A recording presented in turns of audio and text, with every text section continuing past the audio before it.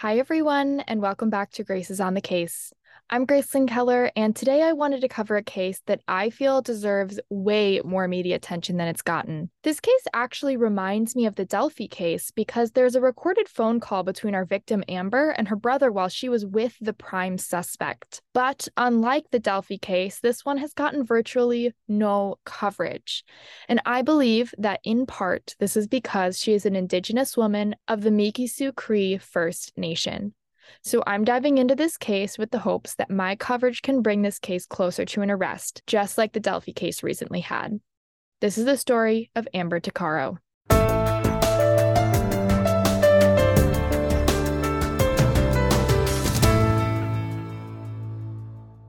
On August 17th, 2010, Amber Tuccaro was at home with her 14-month-old son Jacob and her mother Vivian when a friend stopped by and invited her and her son on a trip south to Edmonton. Amber's mother expressed reservations about the trip, but Amber was excited by the invite and decided to go. The next day, the trio flew from Fort McMurray, Canada, to Edmonton. They checked into a motel that evening in Niksu, a town just outside of Edmonton, because it had cheaper room rates than the city itself. They planned to head into Edmonton the following day.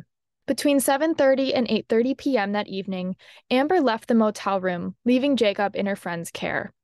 Now, there are some conflicting reports here. Some sources say that she left to get groceries, while others say that she was just too excited to wait until the following morning to head into the city, so she decided to go that night.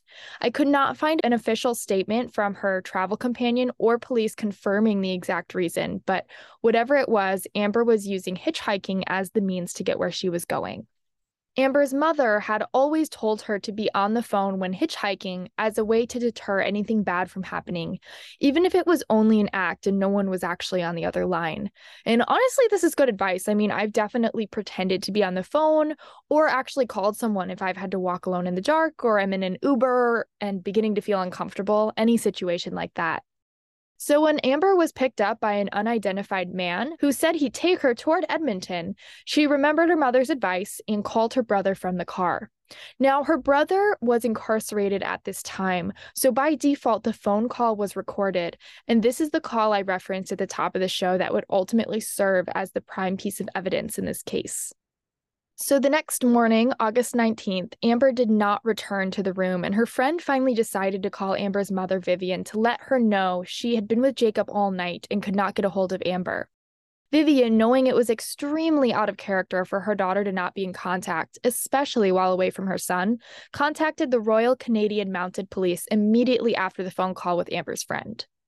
At this time, Vivian attempted to file a missing persons report, but the response from RCMP was that Amber was, quote, probably out partying, unquote, and that she'd just turn up soon. Vivian was told she must wait 24 hours before filing Amber as a missing person. Little sidebar here, I am not sure how it works in Canada, but at least here in the US, there is no waiting period to file a missing persons report.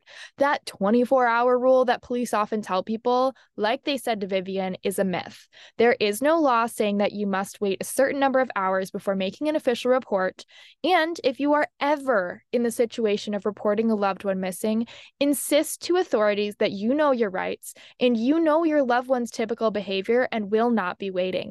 Be loud, be annoying, be whatever you need to be to get the assistance you require from authorities. Squeaky wheel gets the grease, you guys. Anyway, Vivian was upset by this, knowing that her daughter never leaves Jacob for long periods of time, and because she felt that RCMP were playing into harmful racial stereotypes, assuming that she was out partying. And this is just the first stumble in a long list of issues, and honestly just blatant disregard for Amber by the authorities. The next one came on August 28th, 10 days after Amber went missing, when a few reports of sightings came into the police from the Edmonton area, as well as social media activity. Instead of verifying the validity of these reports, the RCMP instead decided to take them at face value and remove Amber from the missing persons database without any further investigation. Then a few days later, a media relations officer from the Edmonton area with the RMCP told a newspaper that there was no evidence that Amber was in danger. This decision has been widely criticized as a huge compromise to the case in those early days, as it halted the investigation and prompted the RCMP to completely disregard Amber as a missing person. The family was already feeling like Amber's case wasn't being taken seriously or being investigated thoroughly enough, so this move really pushed things over the edge in an already deteriorating relationship between the authorities and the Tuccaro family. It took Vivian almost a month to get Amber back on the missing persons database, but by this time they had already lost crucial investigation time where no one in law enforcement had been looking for her. A short time after this, the family also learned that the possessions Amber left at the hotel in Nisku were left unprocessed by police for months and then were eventually destroyed without the family's knowledge. They were troubled that none of the items, which could have served as potential evidence, were even processed, and that they were not returned to them instead of being destroyed. The RCMP also waited months to interview anyone involved in the case, including Vivian and Amber's friend who had traveled with Edmonton to her that weekend, showing incredible neglect for the timeliness and urgency of this case. Along with this, the description of the man she was seen getting into the car with that night, the one who you hear on that phone call and who remains a major person of interest, has never been released to the public. And speaking of the phone call, the RCMP waited until August of 2012 to release 1 minute of what is a 17-minute long call between Amber and her brother. I've found the actual recording online, and I'd like to go over it with you now. So here is the call. Where are we by? We're just heading south of Beaumont, or north of Beaumont. We're heading north of Beaumont. Yo, where are we going? Just No, this is a... Are you f***ing kidding me? You better not take me anywhere I don't want to go. I want to go into the city. Jeez. Yo, we're not going into the city, are we? We're going. No, we're not. Yes. Then where the f*** are these roads going to? 50th Street. 50th Street. Are you sure? Absolutely. Yo, where are we going? 50th Street. 50th Street? 50th Street. East, right? East. Over now. Bravo. Bravo.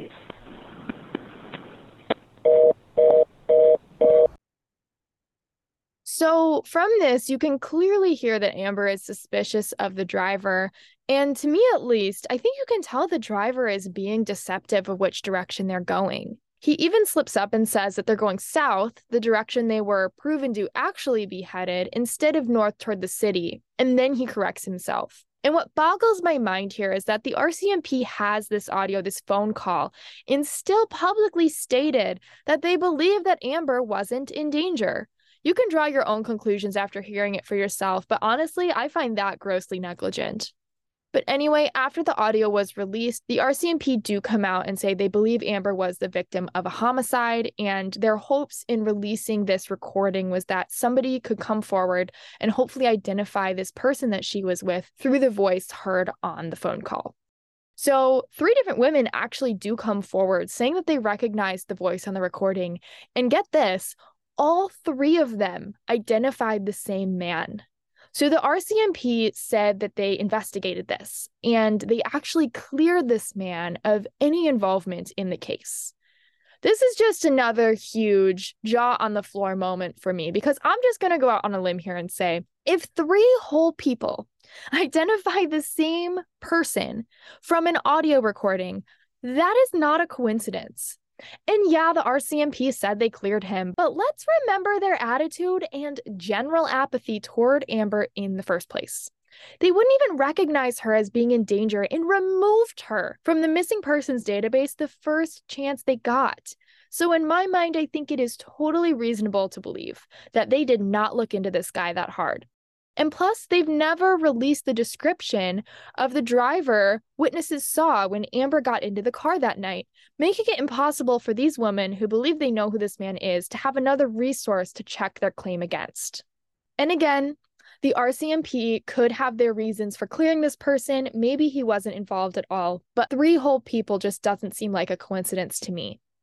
So then, on September 1st, 2012, just days after the phone call was released to the public, a group of horseback riders stumbled upon a human skull in rural Leduc County just outside of Niixu. After contacting authorities, a 2-day-long ground search was conducted, and the remains found were identified as Amber Tuccaro through dental records. No cause of death was released.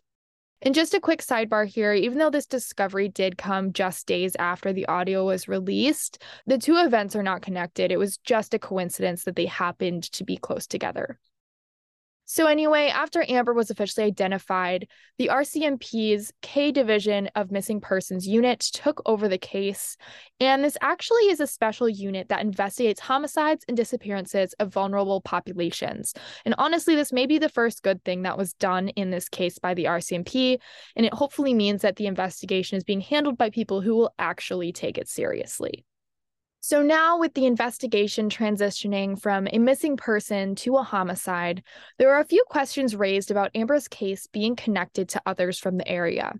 The biggest came because the partial remains of 4 other women had all previously been found within kilometers of Amber. These victims were Edna Bernard, who went missing on September 22, 2002, Katie Sylvia Ballantyne, who went missing on April 28, 2003, Dolores Brower, who went missing on May 15, 2004, and Corey Ottenbright, who went missing on May 9, 2004. All of these women were Indigenous and had been hitchhiking at the time of their disappearances, just like Amber. This kind of raised the question of a possible serial killer operating in the area. And though no connection has ever been formally made between all 5 of these cases, the RCMP have publicly stated that they cannot rule out the possibility of a serial killer. But again, at this time, no concrete evidence has emerged to prove that they are connected, that there is or was a serial killer operating in this space at the time. In 2013, the RCMP placed 2 billboards in the area where the remains were found, hoping to generate new tips, but unfortunately nothing came of this effort.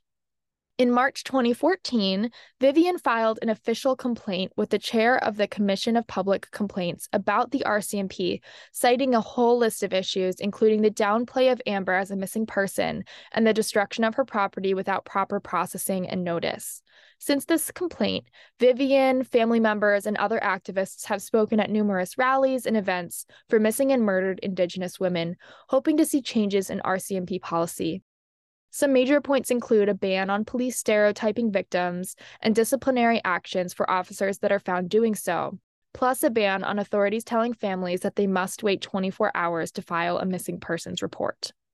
In 2018, an independent federal review of the RCMP's handling of Amber's case found that the investigation was deficient, finally confirming the family's belief that not everything had been done properly or to the fullest extent possible.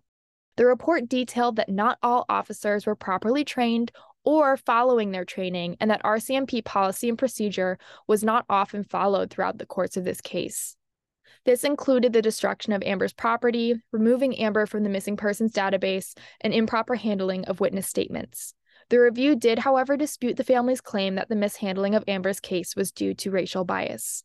In total, 17 recommendations were made to amend RCMP policy and procedure. The commissioner agreed to implement all of these recommendations. Unfortunately, the full report has not been made public, so at this time, I'm unable to tell you what these recommendations were or if any of them were actually implemented. Amber's family says that while the report gave them validation, it took the commission over double the time they were told initially, and they would not be at peace until justice is served for Amber. In 2019, the family received a formal apology on behalf of the RCMP for their deficient investigation. The Tuccaros did not accept this apology and are seeking financial compensation, according to their lawyer. Later the same year, the family filed paperwork in hopes to exhume Amber's remains for DNA testing, as their deep distrust of the RCMP has led them to be unsure if the remains found were in fact hers.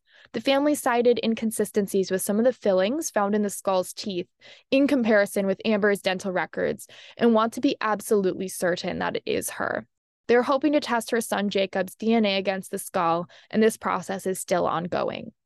The final update in the case came in 2020 when a man came forward on Facebook claiming his father had killed Amber and was connected to multiple other missing and murder cases in the area. Police looked into this, but many of the cases he referenced had already been closed and had no connection to each other. The RCMP noted this man had also made false allegations against his father in the past, but they are saying that they're continuing to investigate his claims. And with that, the case remains where it sat since 2012 when Amber was found. There hasn't been any new updates or evidence, and the RCMP still lists the case as open. The most popular theory is that Amber was the victim of a serial killer operating in the area. But like I said earlier, it's never been proven that Leduc County had a serial killer, even though the RCMP do acknowledge that it is a possibility. Unfortunately, until someone comes forward or more evidence is found, I just don't think the family will ever find the answers they're looking for. And I see this as a totally solvable case, y'all. The witnesses, the audio recording of the prime suspect, the people out there who are convinced that they know whose voice is heard on that recording.